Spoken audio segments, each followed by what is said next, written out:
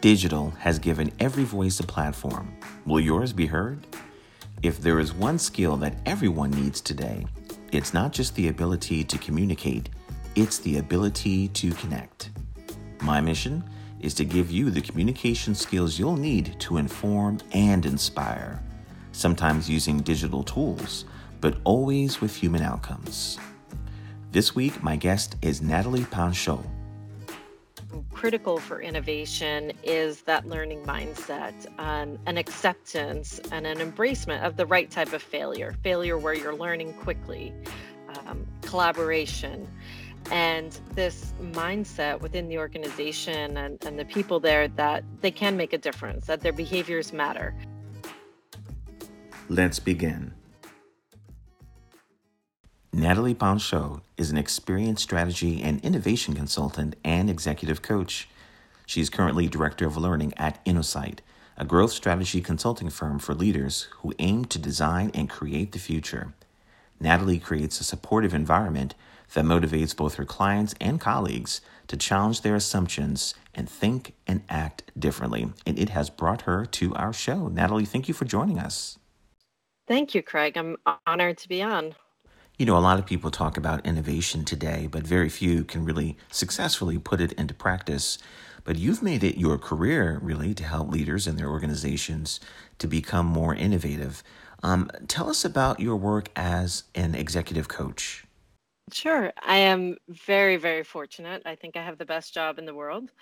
And I recently actually officially discovered executive coaching a couple years ago when I attended a program at Columbia University. And at the program, I realized that I think I've been a coach for a lot longer than I've been calling myself one. I had this epiphany. I was like, wait a minute, I'm not a consultant, I'm a coach. Um, and it kind of all came to light for me when we did this exercise where we differentiated between coaching and other disciplines, like a therapist, a mentor, a consultant, and ultimately a coach. And they used a cool exercise that we did where we said, okay, if someone's got a problem, they come to you and you're the therapist, you say, all right, tell me about your childhood, tell me about your past. And it's a doctor patient relationship where the doctor really has the answer. When you're a mentor, it's more about helping the mentee do as the mentor does. You're the older, wiser, experienced person, and the mentor's got the answers.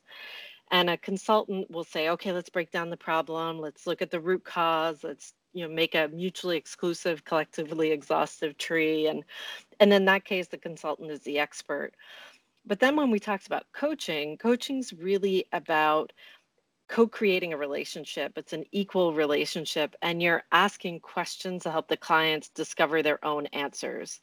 And there's this underlying assumption that the client has the answers. And I just love this. And I've seen this like over and over again in my consulting career, where I think our clients do have the answers and they kind of get in their own way. Um, and it's just amazing how if you kind of actively listen and ask the right questions, that oftentimes people find the answers within themselves. They're able to surface assumptions about how they're working or stories they're saying about their own organization. And as a coach, I can help hold them accountable. And so, yeah, that's kind of how I view coaching. And when I discovered that I'm a coach. You know, I'm just thinking about that. That is not an easy thing to do, drawing someone out through questions in order for them to arrive at their own answers. That, takes clearly a lot of practice and skill. Tell us some of the qualities that needed to be a successful coach. Great. I think of kind of four things. So the first and most important is, what you're doing now, just being curious. And it absolutely is asking questions. And it's going beyond those, I'll call them like the investigative reporter, objective questions. It's, we learned this tool and it's an acronym ORID, and it's objective questions, which are kind of like, if I were watching a movie, what would I see? Tell me this scene.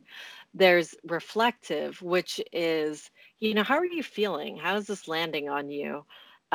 Interpretive, which is like, how are you making sense of this? What is the meaning to you? And then decisional, like, what are you going to do about it? And so I think asking questions, but making sure there's a balance between those four types. And I will say in a work context, it can be very hard to ask those feeling questions, but that's actually where you unlock a lot of great stuff, and people are craving to be asked that. The second thing is, the flip side of asking those questions, really be a good active listener.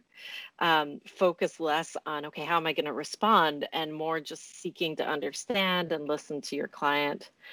And then the other thing we talk about is the coach as an instrument. So, how are you self aware? How are you really present and aware of your own sort of frames or biases that you might be bringing in? And then the last one, I think, whenever you're in a position where you're asking people to challenge your own assumptions, do something different, I think it's important to be committed to your own learning and development. Um, so I think those are really important qualities. And also, trusting yourself that you'll find the right questions when you're sitting with that client. Trust that um, you've learned a process.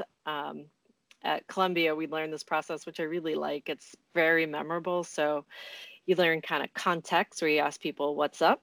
Then the next part is content. So, okay, what matters? Why is that important? And then the next is conduct, which is what are you going to do about it?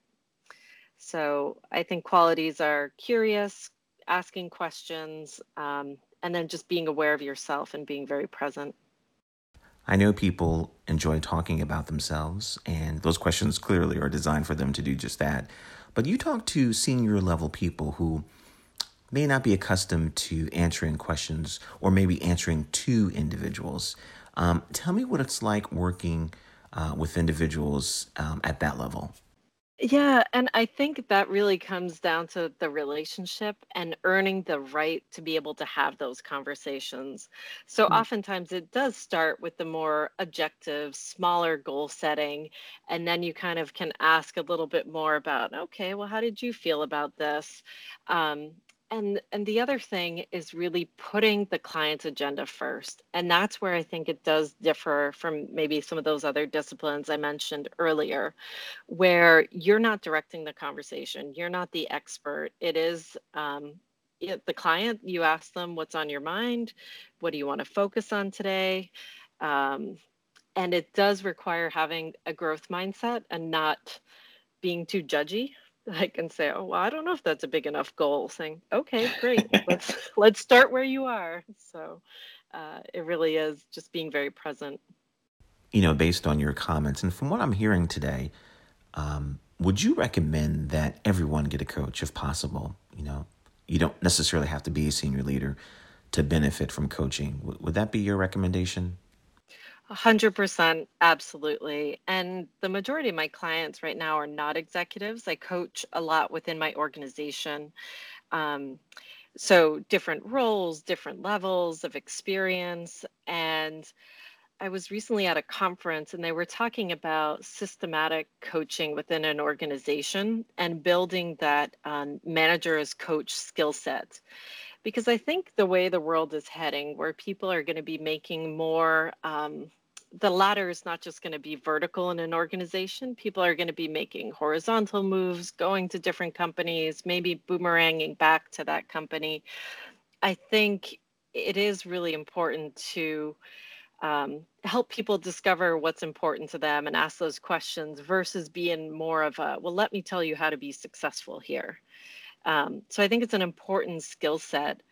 The other sort of factoid that I learned at this conference is even when it's one individual or a couple individuals being coached within an organization, it has a positive ripple effect throughout the organization. And I don't know if the study showed whether like it has to be the most senior person. I don't think it does. So I think it is a skill set that is very valuable and definitely recommend it no matter what the level in an organization. Hmm, that's really interesting. Maybe later we can talk about how to find the right coach. I want to shift for just a moment, though, and talk about some other things that you do. For instance, your work also focuses on designing learning and immersion experiences for senior leaders. I wonder if you could explain what they are and why they are so important to companies today. Sure. I think these immersions and experiences, they're all about learning in context. And I heard somewhere, I don't know who I give credit to, but I repeat it a lot, that learning is experience plus reflection. And I absolutely believe this, and I've experienced this. And so when we think of an immersion, a lot of the work I do is kind of in action learning. So giving people a real problem project within an organization to solve and to build certain skill sets, whether it's building an enterprise mindset, being more globally focused, getting more comfortable with taking risks or innovation, design thinking. And as a part of that project, getting people outside of their comfort zone. So that might be working with people that you otherwise would never encounter, working cross functions, working with a peer group instead of a situation where you might have a clear leader. And this concept of immersions, which, as you said, I think is gaining in popularity, where you get out of your comfort zone and I think it's about giving yourself permission to ask questions, to not be the expert, to be freed from that curse of knowledge. Mm. Um, and I recently had the experience to do this earlier this year. I worked on a project in Singapore for a month, and being somewhere for a couple of days and staying in the hotel versus being there for a month is a little bit different. And it was just so fun to ask questions that I otherwise probably wouldn't feel comfortable asking, allowing myself to make mistakes because I was like, well, this is new to me. I don't know any better. And so I think, especially as you move up in an organization, it becomes harder to allow yourself to ask questions and be curious and be vulnerable. So some of these curated, I'll call them learning experiences and immersions, create a safe space for these executives to do just that. That's interesting. I wonder if academic institutions are adopting a similar learning approach. Because it seems to me, leaving the book behind and stepping into the world that you're reading about is more applicable and would certainly resonate with students and have a more lasting effect, in my view. What do you think? Yes, I think the key, and it's the thing, it's funny, I have a little mirror at my desk that says reflection is the gateway to deep learning, is just ensuring you're building in the reflection time, whether that's individual reflection in a notebook and saying, I went in thinking this, and then, wow, everything changed, or building in time to have those conversations. I think the world we live in, where everything is so rushed and we're all so busy, we often skip that step, which is so, so important. So I think whether it's in school, it's in, an executive program, just making sure that that time is carved out. We opened up the show with a thought about innovation, and innovation is certainly the word in of itself is the buzzword, right? And it's all the talk in business, as well it should be. Innovation really never goes out of style. I'm using air quotes. But putting it into practice is something else. I mean, how does a business practically, operationally, culturally become innovative? That's your wheelhouse. I wonder if you could speak to that. Yes. And the way that we define innovation is something new that has impact. And so I think actually starting there within an organization, getting very clear on what are the expectations and what is meant by some of these words. What a lot of our work is even around innovation typology. So people know, okay, this is what a sustaining or incremental innovation looks like, where we're helping do something better for our best customers versus something that's more disruptive, where you might be going after people who aren't able to consume your product or service today. So I think one, just getting clear on what is innovation within the context of your organization. And then I think three things. So, number one is having an organization at the very, very top has a good long term strategy that is rooted in a purpose, a customer need, or what we like to call a job to be done. What are your customers trying to get done? And I think together with this purpose and strategy is storytelling, which I know is one of your specialties. Storytelling to really inspire and to connect with your organization. So at the second, so once you've got this long-term strategy, is, as you said, putting in place the processes, the structures, whether that's skill sets, a resource allocation process, thinking about your portfolio of innovation, much like you think about a balanced risk portfolio for your finances, having the discipline to shut things down. We see in organizations a lot of zombie projects where everyone's like, oh, yeah, that thing's still out there, and nobody has the courage to shut it down, but they're taking valuable resources away from other opportunities. And and then the third, and this is where I really get excited, is the people, the habits, the behaviors. And so critical for innovation is that learning mindset, an acceptance and an embracement of the right type of failure where you're learning quickly, collaboration, and this mindset within the organization and the people there that they can make a difference, that their behaviors matter. Um, Oftentimes, clients will call us in and say, well, it's a skill we have to build. And I find rarely it's the skill. That's the easy thing to do. The thing that's really going to make a difference is that mindset shift and that belief that I, as an individual employee, my team, my colleagues, my management team, we can make a difference. Um, and I think this is the intersection of my work in innovation and coaching, which is something in coaching we use is appreciative inquiry, where you say, what's going right? You start with what's working, and then that gives you the confidence to say, yeah, I can go pursue this lofty goal because I've done it before. And that's where I also think the stories that get told in an organization are so important. And the co-founder of NSI, Clay Christensen, when he did his research, what I found so interesting about it is his ultimate discovery was that it's not that organizations, the same really smart managers, become dumb when they miss a disruptive innovation.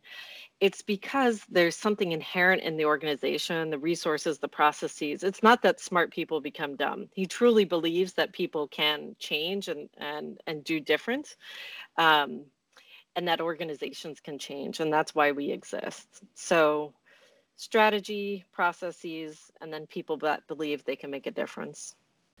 Is it that the organizations that are successful at this, do you find coming in that the culture is already right for change? I think of the old comic strip where the leader asks, who wants change? Everyone raises their hand. Who wants to change? No one raises their hand. And then he asks, who wants to lead change? And then the room's empty. That's a culture problem, right? So do you find when you come in to help that the culture already has to be there? hmm And that's where, so language, clarity around the expectations, and then demonstration. So where are we seeing these small wins? Where are there stories that we can tell, that we can inspire, and that we can consistently be sharing these stories? And I do think it requires a commitment and almost like cohesion from the top, that yes, you need to talk the talk, but you also need to walk the walk. We need to see that some of these new and different things are getting the funding, that the people who work on these things are being celebrated in the organization, not being penalized for it. So there, these are all things, though, these are all levers that can be changed in an organization. And I think oftentimes culture is that scary one where we say, oh, can it really be changed? And my belief and my experience is that yes, it can. And uh, and it all comes down to behaviors and habits. That's fantastic. Let me ask you something. I really want to know what really is a brainstorming session. I hear about them, I've been part of them, but what is a real brainstorming session? And more importantly, how can one communicate effectively during a brainstorming session? Okay.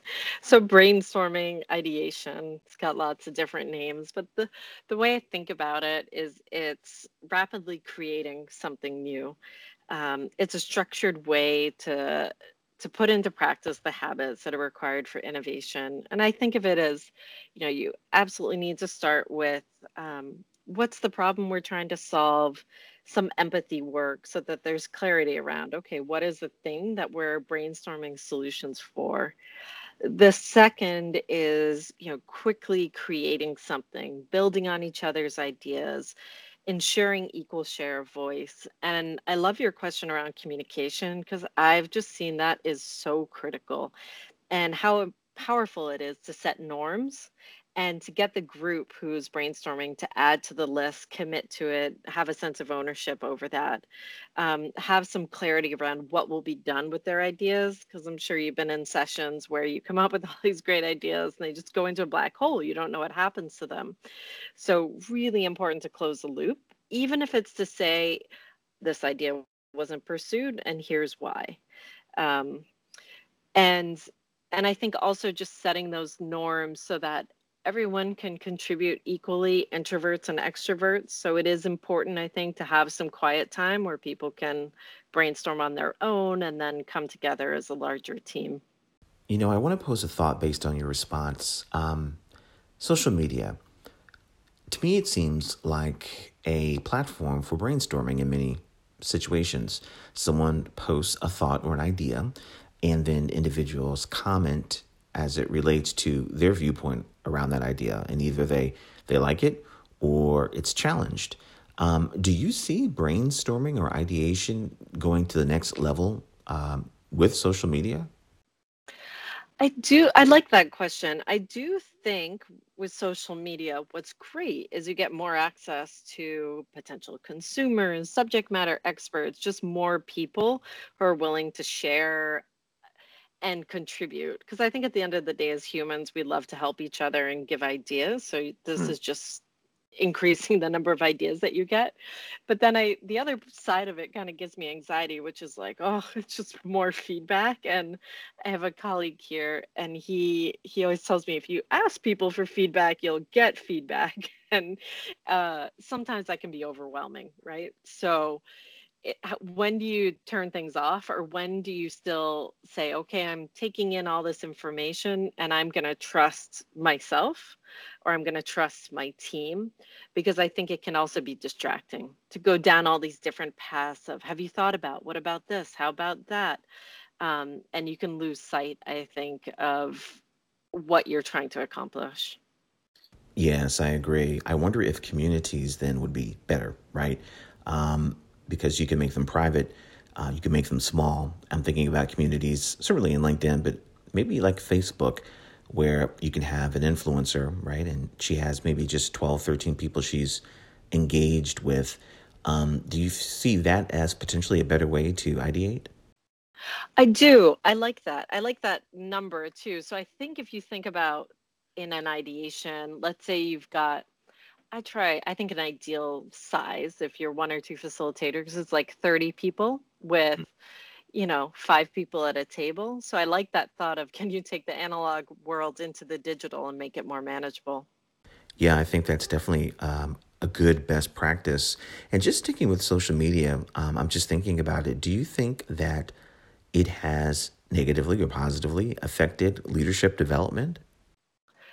I think social media, it's triggering like the intellectual curiosity, right? So I think that's good. There's more sparks. I also think I start in the like real world and say it allows people who've had this shared experience, like you and I working together, to then stay in touch.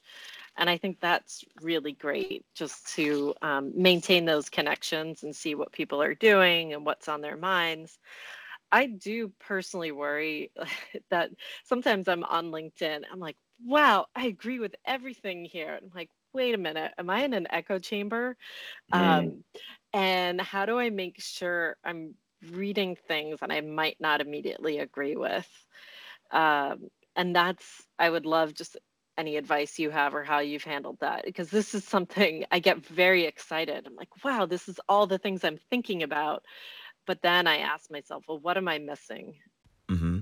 I guess the person who originally posted the idea could invite individuals to test this theory, right? Because it's true, there are some individuals whose sole intent is to be a contrarian, just to stir the pot.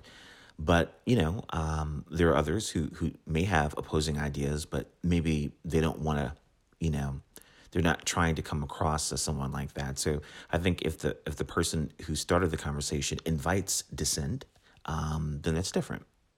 Yeah, that's a great point. To invite it almost. Yeah. When you're putting a Exactly. piece of content out there and be okay with that dissent, or that's a great point. Hmm.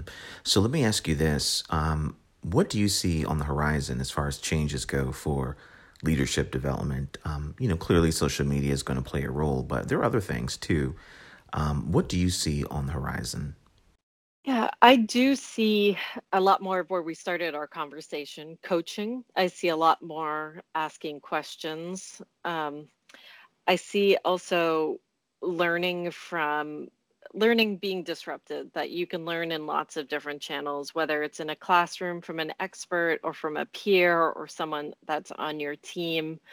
Um, so I think we're going to see different forms of learning. Uh, Another thing that I know you do a lot of videos, and it's funny, I struggle with that, but when I see, so I manage like our new hire onboarding, people straight out of school, and they always ask me, "Will that be recorded? Do you have a video?" And I'm like, who's watching this? But they watch it. They Hmm. really do.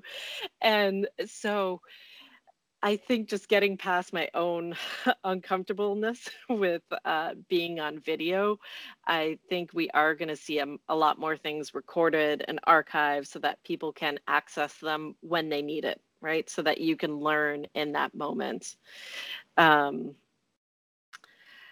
and then I also think using a lot more digital tools, like my coaching program, we used Adobe Connect. I was really impressed by the technology of the breakout rooms. And just, it was like I was in the same room with my colleagues who are in Taiwan and Singapore, and it just making the world so much smaller.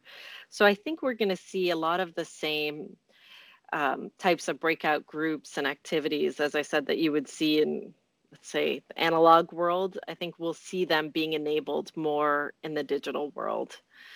Um, so those are kind of three big things that Hmm. I'm seeing.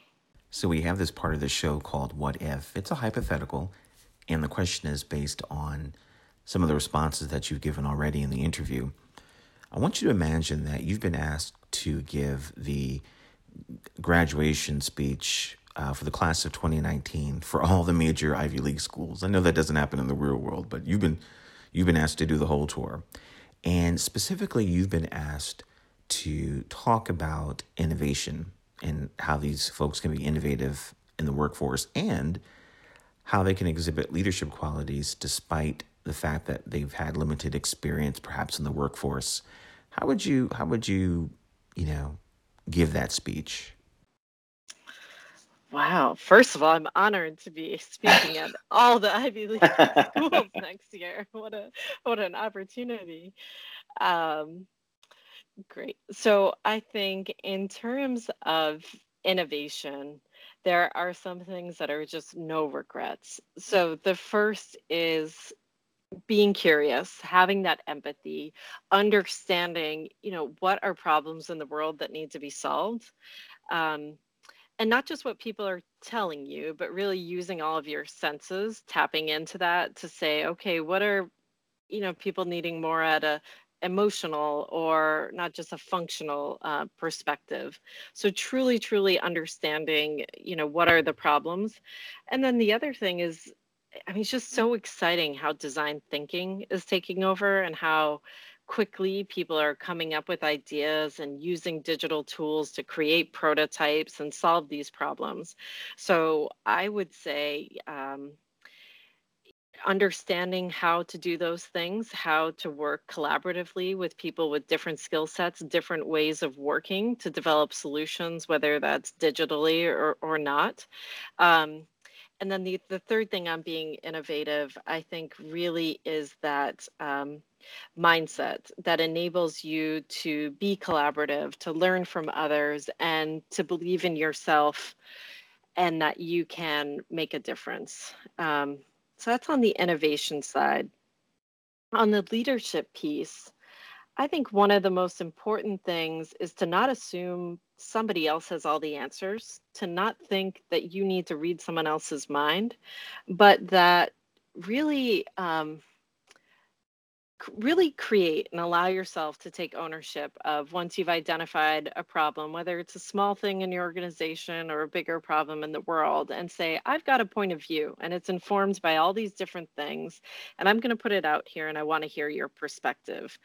Um, and just giving yourself the permission to do that. And that's something I share a lot with our consultants when they join here, because sometimes they feel like I'm just trying to figure out what you want or what you need. And I said, what I need is for you to think about this and come to me at the point of view so that we can work on it together. Um, and also having the resilience and the fortitude to say, okay, it might not be perfect, and there might be some things that in here that aren't right, but I'm curious to learn from you and get your perspective so I can make this better. And what I equate that to is it's like when you write something, it's always easier to edit than it is create. Mm. And so don't find yourself always in that editor position, but allow yourself to create and everything that comes along with that. So people telling you what's wrong and just, all the feedback, um, because the payoffs are so great when you do take that ownership mindset and put your own point of view out there. Wow, that's really fantastic advice. Thinking about what you were saying, especially as it relates to innovation. To me, innovation is about the long game, right? And for someone who might be young and just out of school, it might be challenging to really take that on because they want to make an impression quickly. So how would you help someone to appreciate that who's fresh out of school? Yeah, thank you for saying that, because I do really agree with that. And I think actually someone coming out of school where you don't necessarily have the curse of knowledge, that is a good thing. So it's looking at those trends, seeing where the world is going. And I actually don't see that being as much a challenge for the younger people. Um, being curious and asking those questions, well, what about this? Or how about if we did, something this way? I see the bigger challenge actually around like the leadership thing and the fortitude that it takes to say, okay, you know what? I think this is where the world is going. I think, you know what, Natalie, training's all going to be on video. And even if it makes you uncomfortable, here's all the reasons why I think we should do it. And oh, look, I created a video that we can share with some colleagues starting tomorrow. But I do agree with you how important that long game is, and looking at the trends and looking at those signals. And there's so much information today. Like when you go online, it's overwhelming, right? When you go on, whether it's Mhm. any of these sites. Those are really great insights, and it gives me something to walk away with. So, we know innovation is about the long game, right? But as far as leadership goes, wow, that's interesting, right? They can offer their ideas, right? They just need to have the gumption to articulate those ideas because they have them. And so just articulating those ideas is really the right first step. Hmm. And also being comfortable getting the feedback of, hey, this isn't going to work now, but maybe it will later. And Mhm. having the resilience to say, okay, because what I've found, and I've learned this from my mentors, as someone who I like to come up with a lot of ideas, timing is everything, right? So never let go of an idea, because it might be a certain point in the budget cycle where there's just not room for it, or for whatever reason, it's just not being listened to, but you could bring it up a month later and it will be the greatest idea ever. Interesting. I'm going to keep that in mind. So let's focus on you for just a moment. Let's focus on the future. Where would you like to see yourself in 5 years? I know how much you love your job, and so it wouldn't surprise me if you said doing what you're doing right now, because, well, your job is to look into the future. But what are your thoughts around that? Yeah, so 5 years, so 2023, is that where we are? It's funny. I remember when 2020 was like so far off, and now it's right around the corner. Mhm. Um, so I think I will still be working at this intersection of innovation, coaching, and leadership. Um, And I think about, I did that corporate athlete program where you articulate your mission. And I think I'll still be focused on my mission, which I can share with you, which is to help people connect with their strengths and what makes them uniquely special in their career pursuits. To be a trusted person to support people on their individual journeys to find success, insights, and answers within, and to really be deeply connected and enjoy, the relationships I have with my family, friends, and community. Um, so I think it will be a lot more of the same. My day to day might look a little bit different, but I am still incredibly energized by the work that I'm doing, the people that I get to work with, the clients, my colleagues, the new people that we bring on. I'm just so inspired by them, and I'm very fortunate to work in a place where creativity is embraced, where there are so many options to create new things and try new things. So the fact that I get to help other people do that is pretty cool. Well, that sounds good. Natalie, how can someone get in contact with you? Sure. I think we've talked about LinkedIn. That's a great. I'm Mhm. on there a lot, so definitely find me there. Um, and yeah, I would love to. So as I mentioned, I've been doing a lot of my coaching internal at my organization. I would love to work with more people outside of my organization. All right. Well, we know where to find you now on LinkedIn. Natalie, thank you so much for joining us on the show. It's been an absolute pleasure. I learned so much from you, and I can't wait to begin to employ these things. So thank you so much, and I hope you come back. Thank you so much, Craig, for the opportunity and for just asking so many thoughtful questions. Questions are powerful, and I learned a lot. Just spending the time to reflect on them and have this conversation with you. So I really appreciate it and would love to come back.